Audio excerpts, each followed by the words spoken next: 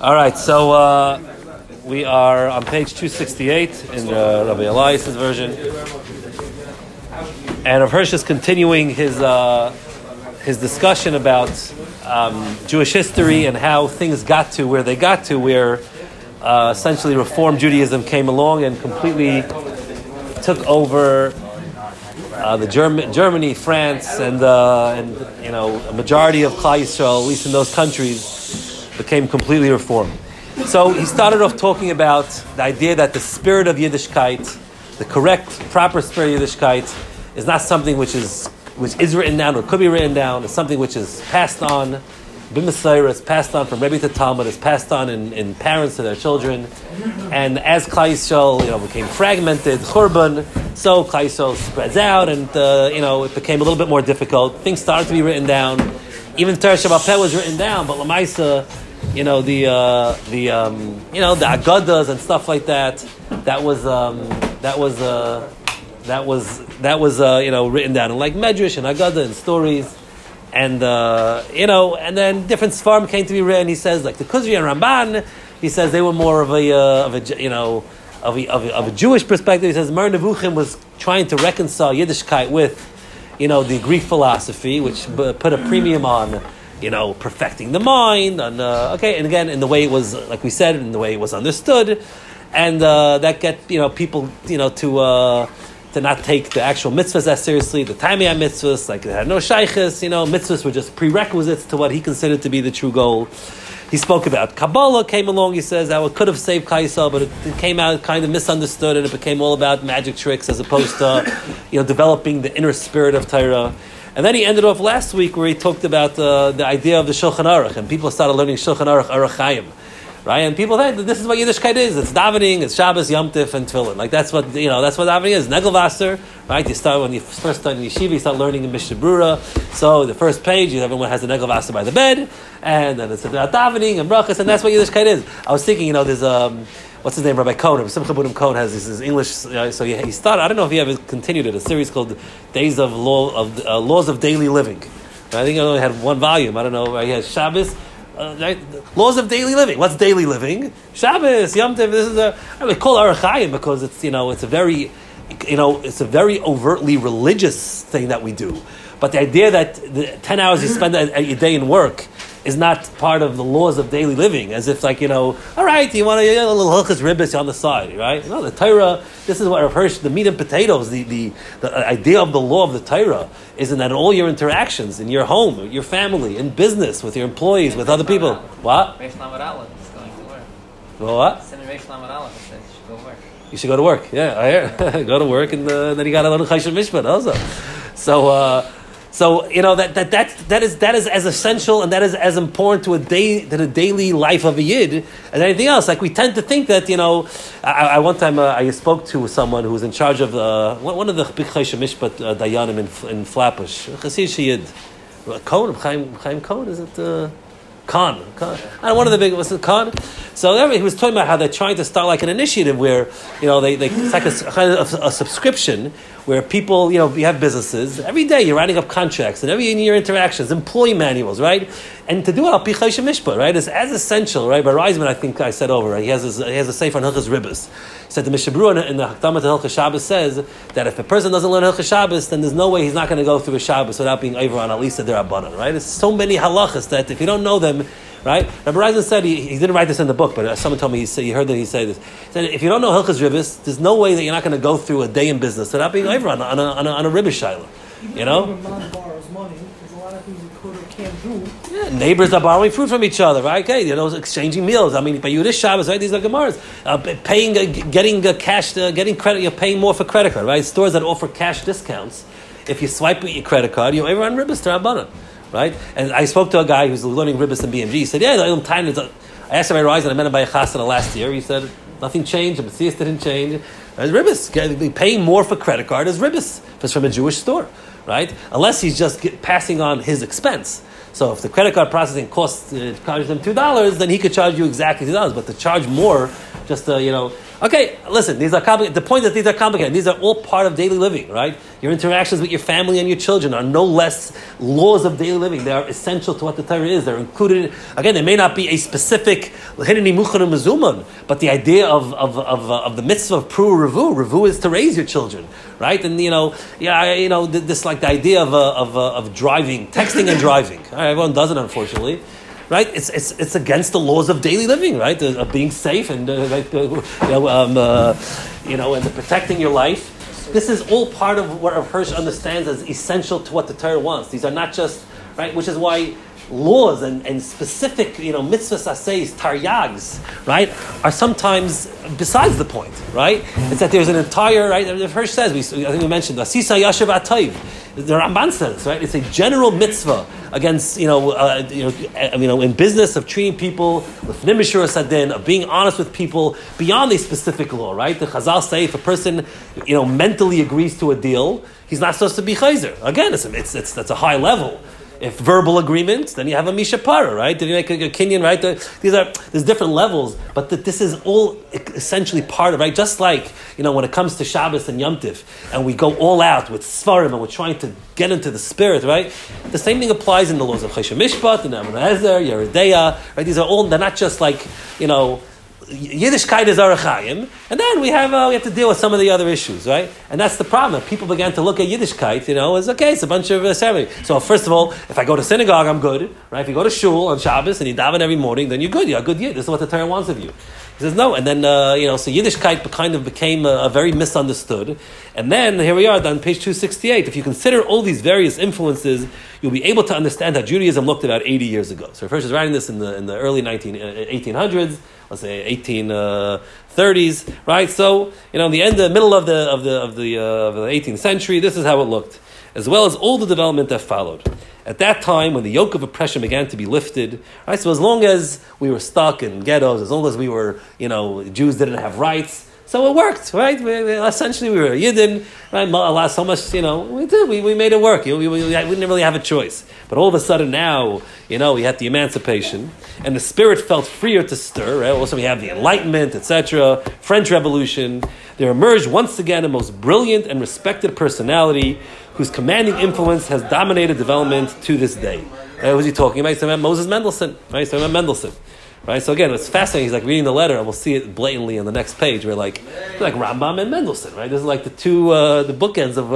Again, the Rambam, he says, obviously was saved Torah with his Mishnah Torah, but in terms of the Moreh Nevuchim, right? This personality had not derived his freer spiritual growth from Jewish sources. He was chiefly great in the philosophical disciplines of metaphysics and aesthetics.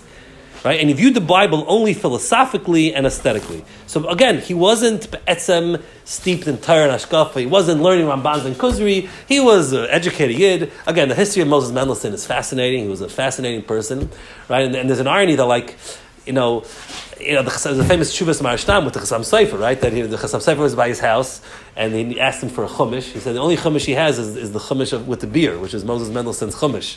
So the Marashtam, the only chumash he had in his house was the beer. Right? Agav. Chassam Sofer held is kfira, right? And the Marashtam says it's not kfira. He's arguing on his Rebbe on the Chassam Sofer. Okay, right? The Chassam Sofer wrote in his tzava, uvesifrei something al tishlechu yad. Right, so if you look at the tzava, it says v'sifrei chemed, right, which sounds like it means like romance books. Chemed, these are like, but they've done like X-ray stuff on it. It looks like originally it said v'sifrei ramad, v'meisha desa. It was in Moses Mendelson. Al tishlechu yad. V'sifrei ramad al tishlechu yad. It rhymes better. They've actually done, like an X-ray on the paper, and it looks like that someone added in a ches to But Mendelson, we look now back at Mendelson because we look at what happened, and we're like, oh, reform, right? Mendelson was a frum Yid. We may even call him Erlich. He was a modern Yid. I don't know, you compare it to, I don't want to, you don't have to pick out names or communities now, but he was, who was cared very much. He was Ma'aseh Nefesh for Klal Yisrael. He defended Klal Yisrael, right? At the end, he had that famous story with the Catholics. They wanted him to, and he stood firm against, against the Goyim, and he was, he was someone who was absolute, he was a Yid from 100%, right? You would give him an aliyah in shul today, no question. But someone whose background came not from the Torah, but came from, from science, from the university. He was the first modern Yid. He went to university, he was educated, and that's where his foundation was. Thus, he did not develop the study of Judaism on the basis of its own premises, but merely apologetically defended it against political stupidity and pietistic Christian challenges. Right? So he defended it against Christians with their narishkeiten and political stupidity, people coming with their garbage against the Torah. But be'etzem, his understanding of Yiddishkeit wasn't based on the Torah, but it was based, he didn't have that foundation. Personally, a practicing Jew, he showed his brethren in the world that it was possible to be a strictly religious Jew and yet to shine highly respected as a German Plato.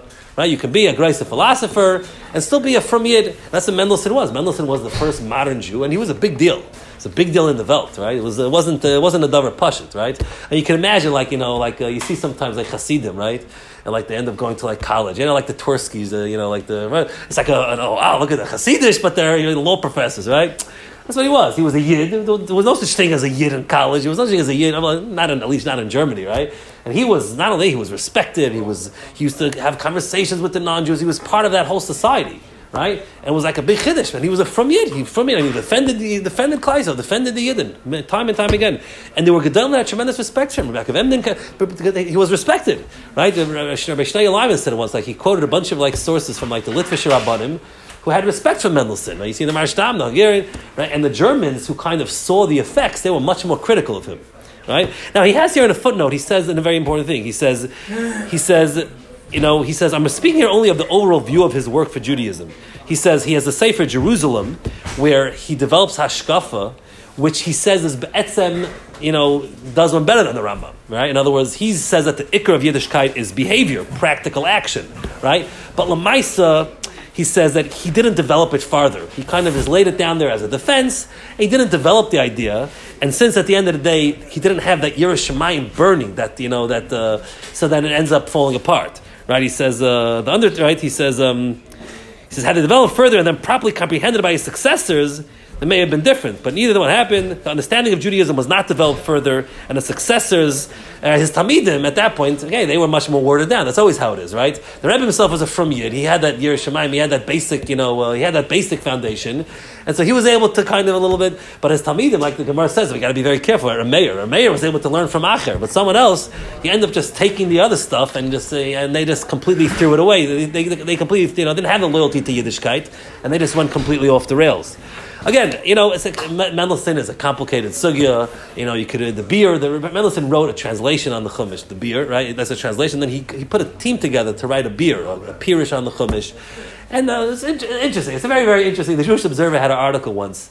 I think it was by Shafran. I think where he said the problem with Mendelson was that they didn't listen to Das Torah, right? That was the problem. They didn't listen to Das Torah. Because the Noda B'Yehuda was against writing this on this Chumash in German, right? And a lot of pushback. You have to recall the article. Just go find it online. You have to recall the article. He's a kafir, he's a this. But the truth is that he's not wrong. Mendelson was a Frum Yid, but he didn't. He thought he knew better. He was going to be modern. He was going to be able to go into the belly of the beast and come out unscathed. And maybe he did to an extent. But his successors and those that followed in his camp, they completely right. And it's well known that all of his children converted to Christianity eventually. Right, the famous German composer Mendelson was a grandchild of his. And he would have been very upset about it, I imagine. Again, there were plenty from Rabbanim whose kids also converted. Right, it wasn't that you can't blame, but it was that spirit that was engendered. So this is Mendelson. Right? And so he says, personally a practicing Jew, he showed his brethren and the world that it was possible to be a strictly religious Jew and yet to shine highly respected as a German Plato. He says this and yet was decisive. In other words, what the Talmidim ended up focusing on was to be a highly respected German Plato. That's what they focused on. His followers contented themselves with eagerly furthering the study of Tanakh along a philosophical aesthetic line, studying the Meira, right? So they wanted because that's like an intellectual thing, right? Studying the Bible and studying philosophy, that was great to them. But at the same time, adding and expanding the studies of humanities. Right? They were focusing on the humanities. The proper study of Judaism through Tanakh and Talmud was neglected. Even the zealous study of Tanakh cannot lead to an understanding of Judaism, for a study not as a source of instruction, conveying values, but as a poetic composition, to feed the imagination. They weren't studying Torah l'shema, to learn to study Torah in order to know what to do. What does Hashem want for you? What is your role as a Yid? They were studying Tanakh, this is where Bible criticism starts showing up, in the next generation, right? And so they were learning the Torah completely unlishma, completely disconnected from human behavior, from what Torah is supposed to be, right? And they didn't learn Tanakh, they didn't learn Talmud, they didn't learn Gemara. Their study of Judaism was, Jewish studies, right? They started inventing all, the Wissenschaft, whatever, I don't know, I can't pronounce all the words, like the Grazes, the historians, the historical perspective of Judaism. Considering that the study of Talmud was neglected and practical Judaism was totally uncomprehended, it was natural but that the earlier interpretation of Judaism, right, that which for a time had receded into the background, now had complete freehold and was indeed carried to an extreme and threatened to destroy all Judaism, right? So now the old Rambam stuff, the old philosophy version of Yiddishkeit, that Judaism is all about perfecting humanity, perfecting the human mind, perfecting, detached from halacha, detached from the Torah, detached from mitzvahs of the Torah, right? That now became, they needed something to fall back on. If Yiddishkeit isn't about siyas mitzvahs, if Yiddishkeit isn't about keeping the Torah, then what is it about? Okay, it's getting philosophical, mental, emotional, spiritual, right? If that view of life that considers perception of the truth to be man's cardinal mission should be true, right? And who could venture to doubt it, seeing that Maimonides has declared it to be so? By the way, to this day, the Mar Nevuchim is the place where any kaifer, any wants to go to blame, right? Rav Aaron learns the Mar Nevuchim, he has the Seder, and he learns a lot of the Rambam, right? There's Rambam Pirush HaMishnayos and stuff, and he always whenever he quotes a piece of a Rambam, which is particularly emotional, he always says all the people that are busy turning the Rambam into this rationalist philosopher. And you read, Rambam was no, you shouldn't read this and think that the Rambam wasn't the great, the Rambam, a man full of Yireh Shamayim, Avas Hashem, right, and everything. And he writes, and there are plenty of places in his writings where it comes out, right? You just have to know where to look. But because his philosophy was so much about Greek philosophy, the Myra, so it's really about how it was understood more than anything else, and that should be very clear, right? And above all, if those views about the demands made by us by the Torah should be true, and who could dare to think otherwise, since Maimonides, the great master of the Talmud, put it into practice, right? And indeed, the many folios of the Talmud contain nothing but nitpicking subtleties, right? Right? Well, what's the Gemara, right? It's all about perfecting the human mind, right? That's what it's all about, right? And so what's the halacha of the Torah? Okay, just was busy there hacking at Chinik about a Migdal Pareches Pa'aver. Who needs that? In effect, practical Judaism is nothing but a meaningless bother. Who could avoid coming to such a conclusion? Right? If this is what they saw in the Rambam, if this is what Mendelson, if this is what the Hashkafa, right? Yiddishkeit is all about beautiful sakin olam b'malchus shakai, tikkun olam, or perfecting the human mind, right? Okay, so what do I nazir, right? There's 6 people standing next to each other, and a guy walks in and he says, "Hareini nazir." If that's Ruvain, today's daf, right? The hektish betois, b'chayk hasham bezil. Well, would you leave me alone, right? We're here about to perfect the mind. Okay, so there's some concepts, some practices that we have to do as a prerequisite. But that's what Yiddishkeit is, learning Torah. Grow up, you know what I mean? This is and that's the idea that permeated.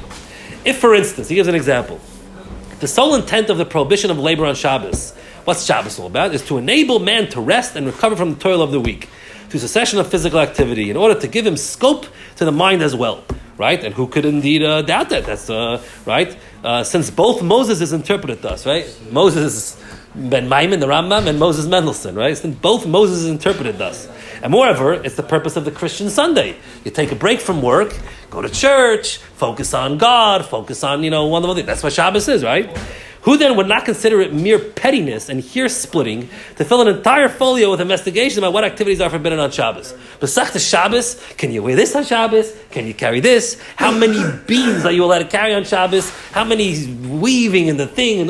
It's what are you doing? It's about rest. Sit down, go home, make a nice meal, go to synagogue, have an organ playing in synagogue, drive to shul if you have to, obviously, right?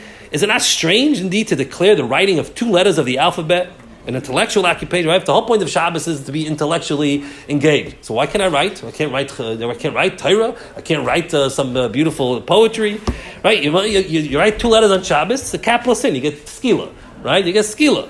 While many acts involving great physical exertion, right, are judged leniently, right? In other words, right? I think I said over the story. What? Yeah, destructive activity, yeah, right. Kilkel is right, the destructive, right? How come you're allowed to do, if it's makalkel, it's mutter, right? All the opening packages had to. Why is that mutter?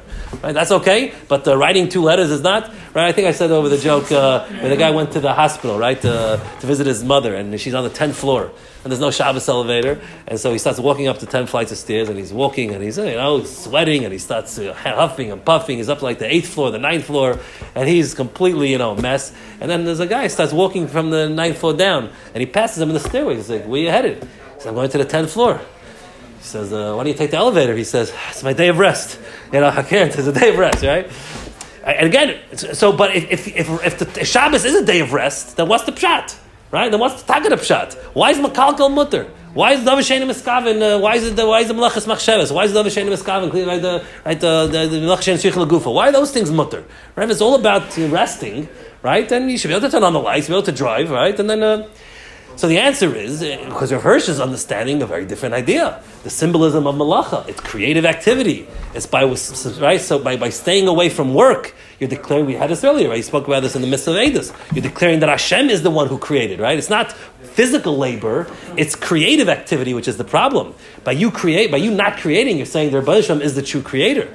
And we can only work the next 6 days according to his creation. We're players in Hashem's game. That's what Shabbos is all about. So if something is destructive, then that's not a problem, right? It's only creative activity. Again, we talk about Hirsch on Shabbos, and you could look it up.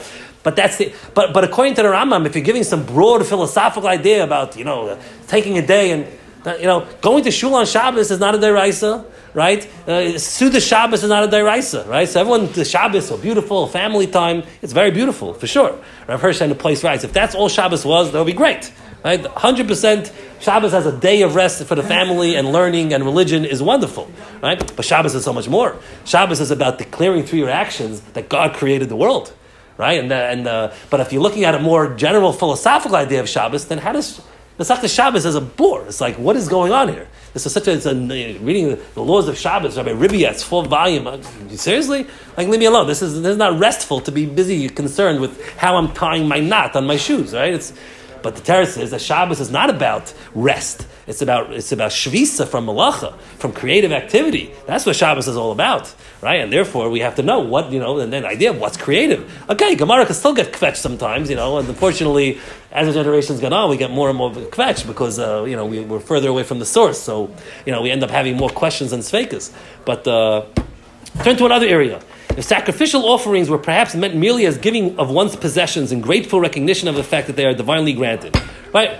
God gave us gifts, let's give them back to God. That's what a carbon is. And if they were primarily designed with all their varied details, merely to constitute a contrast to the then prevalent polytheistic sacrificial customs, right? The Rambam says famously, right, the Raman already goes to town, is that karbanos, because the pagans brought karbanos, so God had to make a way to do it to Hashem, because otherwise the Jews would be busy running to Avodah Zarah. Right, very famous Rambam. He talks about it in Parshas Beshalach, right, where you see that Hashem took Klal Yisrael a roundabout way, because if you went the straight way, it would have messed them up. So if really karbanos are no good, what do you need karbanos for? Waste of time. But if Hashem didn't give a mutter way to do karbanos, then you would end up going Avodah Zarah. That's what the Rambam says. Then indeed, it's absurd to fill 3 or 4 folios with investigations, right? Seder Kodshim, right, on how they're to be offered, precisely what parts may be used, which persons may officiate, at what times, what type of animal, right? Like, seriously? This is just about, it's all about giving back to God. It's about not being a pagan. So who cares? You're so busy, Zrika Satam, right, this, that, right? What's going on over here? Lishma, Alishma. Then indeed, do you not see all this is but mind-deadening priestcraft?